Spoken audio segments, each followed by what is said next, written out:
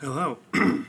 Excuse me. Hello, and welcome to Asbury United Methodist Church's podcast. My name is Forrest Deviney. I'm the lead pastor at Asbury. We're glad that you're listening in. We hope that this podcast will enrich your walk with Christ. I hope it'll increase your knowledge of the Bible, and I also hope it's going to be a little bit entertaining for you.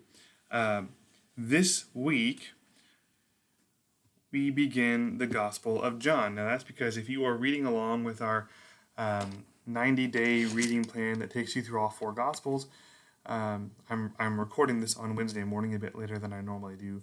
The Thursday of this week, if you're following along, I believe you'll be reading the final chapter of Luke on Thursday morning, and then we'll start John on Friday. And that will take us right up to, it'll be just before Holy Week begins. It's like midway or so through that week, that final week of Lent before Palm Sunday. So we'll be in John for it's a hair over 3 weeks.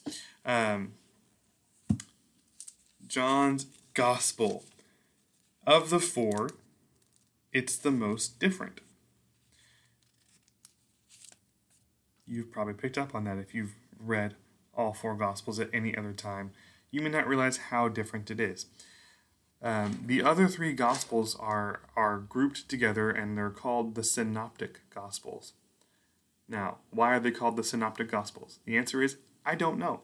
I don't know what the word synoptic means. I probably should, but I'm very certain that no one in seminary ever took the time to explain what synoptic means. So, there you go. It's a mystery. Google it if you want. But they are grouped together and given a common name because they are so incredibly similar. Now, you will have picked up on this if you've been reading along with us. If you've been reading through the first three Gospels, you'll have noticed that they tell the same stories. They are remarkably similar. They tell the same parables. There might be differences here and there, and sometimes the order of events is different. Now, there are reasons for that. The parables and the sayings of Jesus will vary slightly in those Gospels because as Jesus is traveling throughout the countryside of Galilee and Judea and visiting these little villages, he would have been telling the same sermons, telling the same parables, using the same little phrases and proverbs over and over and over again, because that's how teaching worked in the ancient world. And each of these Gospel writers is only recording some of those. So one of them might record the way he said the parable in one village, another records the way he told that parable in another village. There would be slight variations, even if the basic core of the parable remains the same. Now, the order of events is different, and that is simply because each Gospel writer is trying to emphasize something slightly different. The Gospels are not just eyewitness accounts of what Jesus did. They are theological documents. And the writers of all four Gospels, each of them, were brilliant theologians. And so each Gospel is constructed the way it's constructed very deliberately. So you have Matthew, written by, and let me just say a word on this, right? The Gospels themselves are, of course, anonymous. None of the Gospels, with the possible exception of John, really makes it clear who the author is. So when we talk about who wrote the Gospels and the name of each Gospel, we are basing that off of the tradition of the church. So who the church has traditionally said wrote this Gospel. Now, that might seem flimsy, but let's remember that these traditions of who wrote which Gospel date back to, as far as we can tell, pretty much the times when the Gospels were actually written. So we don't need to worry about whether they're accurate or not. I think they're accurate. I'm just frankly tired of the trend in the modern church to distrust the ancient traditions of the church. There's no real valid reason for it. We know that people in ancient times were remarkably good at preserving information through oral tradition, and that they became quite good at preserving it through written tradition. And so when you have this consistent tradition saying Matthew wrote the Gospel of Matthew, that dates back essentially to the time when the Gospel was first written and first distributed, we ought to just trust that and rely on that. So yes, Matthew wrote the Gospel of Matthew. That would be the disciple Matthew. Mark is an interesting gospel because it's not written by one of the disciples. It's written by a man named Mark, possibly John Mark, who was a disciple of Peter. And so the Gospel of Mark, interestingly, is actually, you can view it as sort of a collection of the sermons and the gospel teachings of Peter, as recorded by his faithful disciple Mark. Luke is written down by the physician Luke. That is the physician who is mentioned by Paul.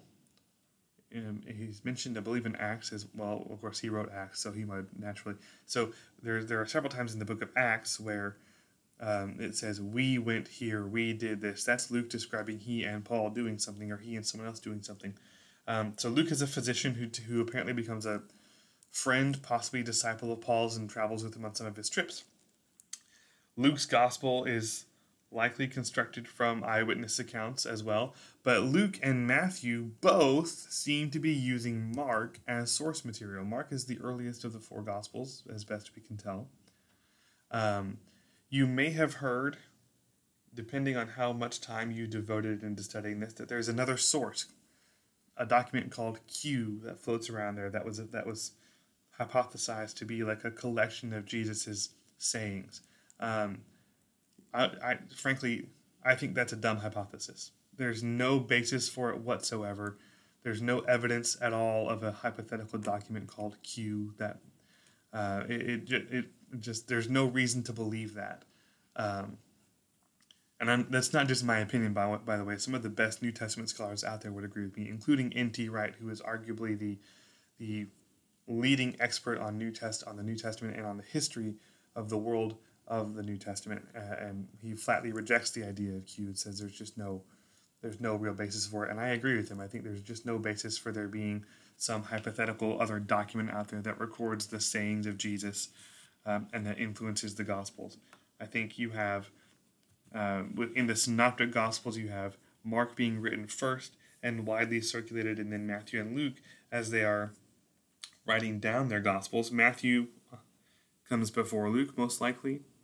And I think Matthew is doing a combination of writing down what he himself remembers from those days, as well as using the Gospel of Mark to kind of go back and check and see, okay, I'm not the only one who remembers this happening this way. Great. But I also remember this detail that Mark didn't record, or that Peter didn't have Mark write down.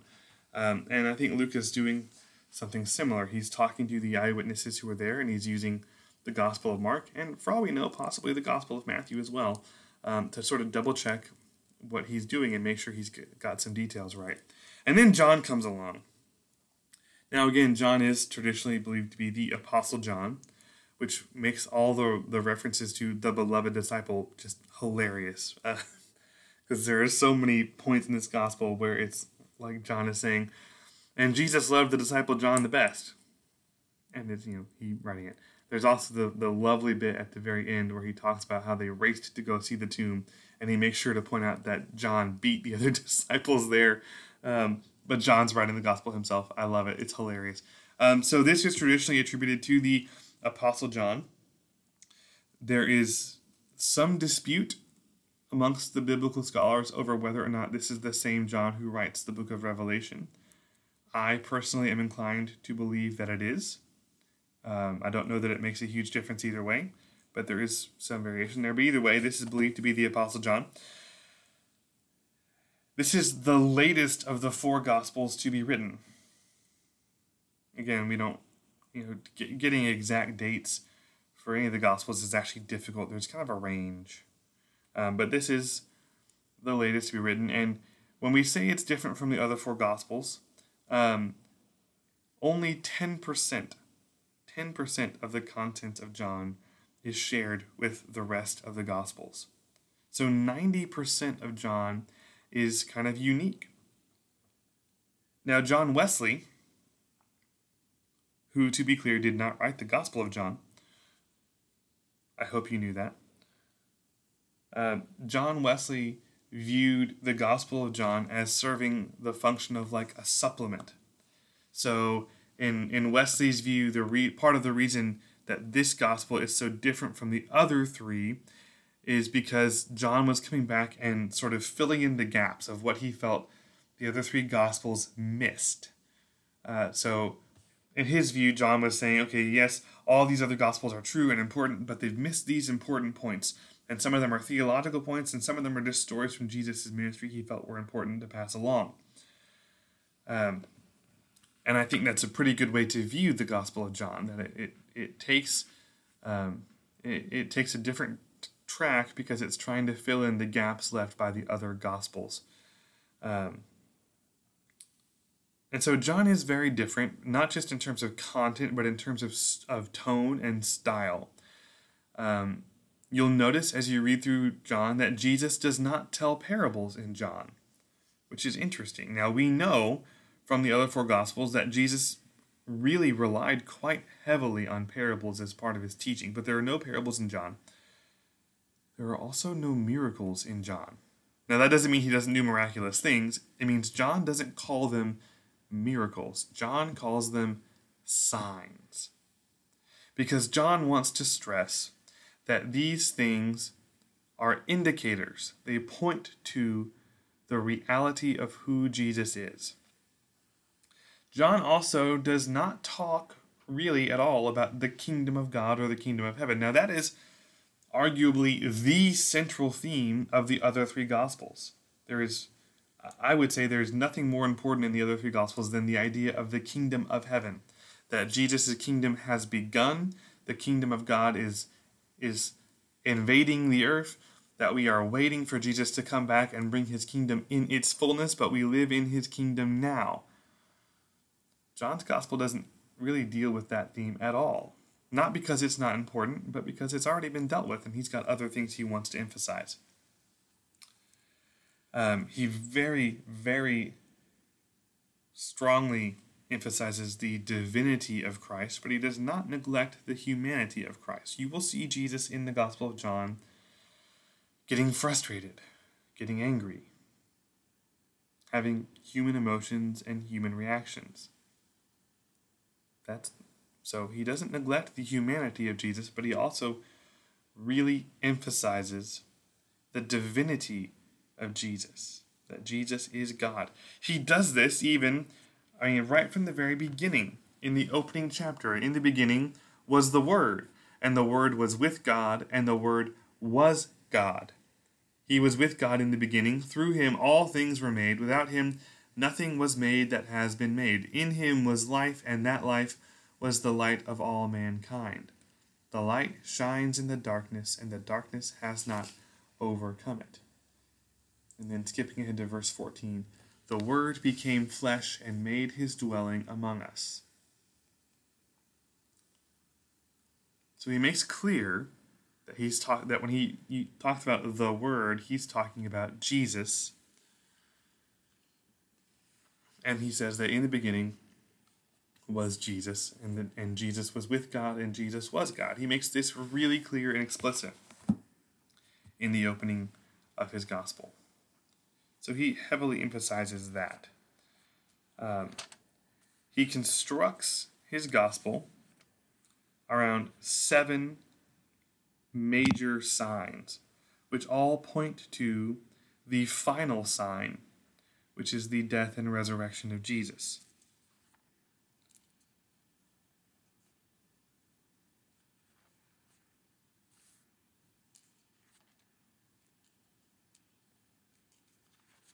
If you were to ask me what my favorite gospel is,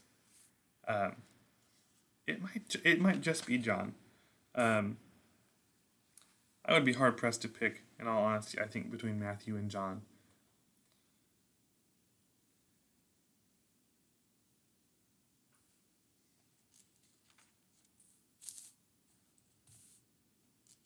But John has so many just lovely, beautiful moments in it. So as you're reading it, pay attention to the signs, and pay particularly close attention when it talks about these miracles that Jesus does, the signs in the gospel. Really focus on the symbolism, focus on the words that are used to describe it, and you'll start to see how these are all crafted to foreshadow the death and resurrection of Jesus.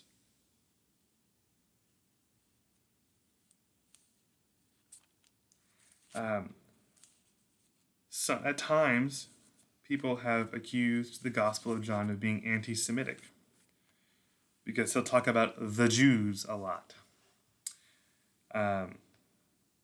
And obviously, he uses that sometimes to describe people who opposed the rule and reign of Jesus, who opposed the teaching of Jesus, and of course the people who arrested and killed Jesus. They're all Jews, and John calls them Jews, and sometimes refers to them as just collectively the Jews. But I don't think this gives you the justification of saying this is an anti-Semitic book, because one, Jesus and all the disciples were clearly Jews, and John also will mention Jews who are faithful and who follow Jesus, and Jews who will not go along with the plot to kill Jesus. And so I simply don't think it's justified to call this an anti-Semitic gospel, or that this gospel teaches or portrays anti-Semitism, or that John himself was in any way anti-Semitic. John himself was a Jew, and the apostles themselves never saw themselves as anything other than faithful Jews.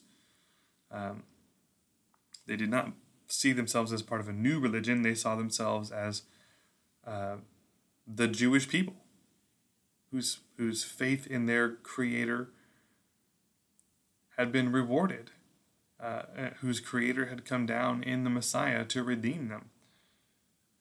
And so what you see in the Gospels, and what you'll see in Paul as well, is a retelling of all the promises of the Old Testament wrapped around Jesus and the cross.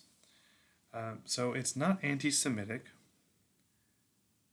There are people who have used not only this gospel but others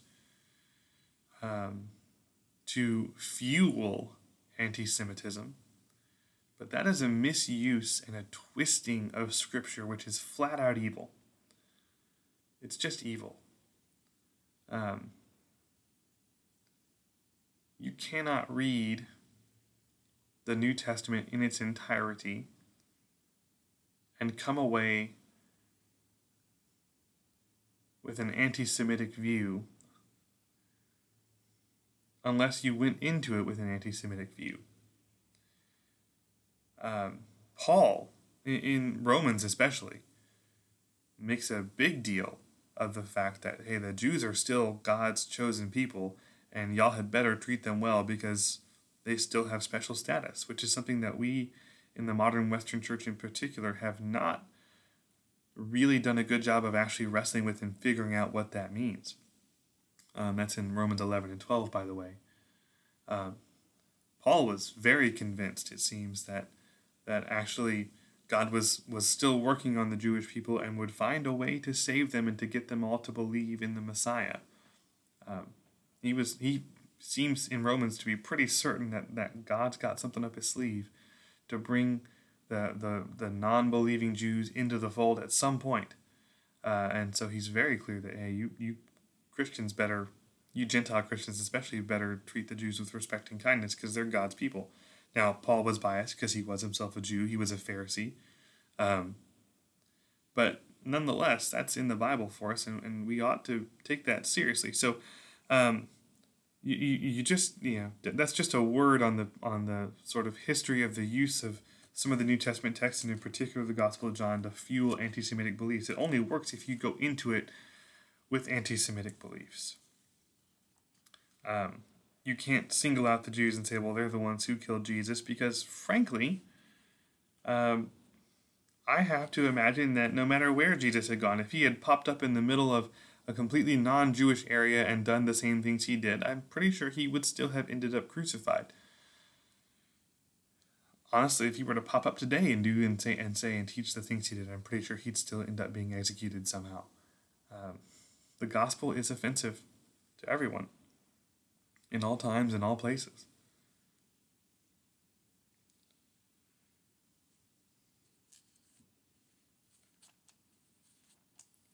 So you've got your high-level overview of John now.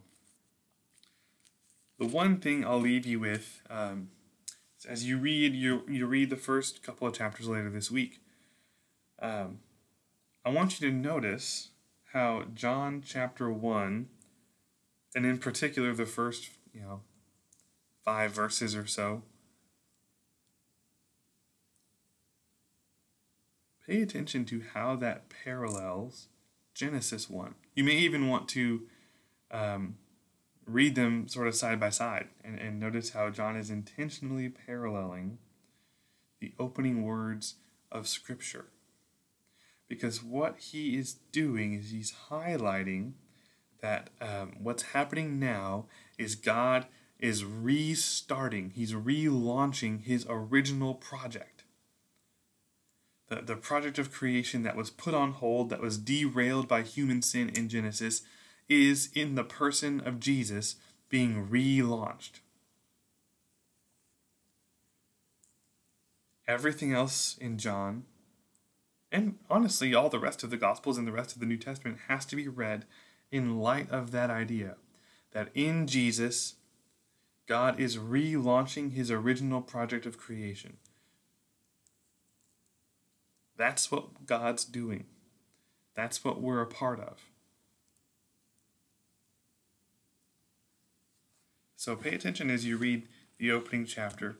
It really might be a good idea to just go and read Genesis 1 alongside it for a bit as you read into it, and pay attention. And then notice how so many of the signs in John involve nature and creation. It's a powerful theme, and it tends to get overlooked. So notice that as you're reading in the Gospel of John. We will be back next week with another podcast, again on the Gospel of John. And until then, my friends, God bless.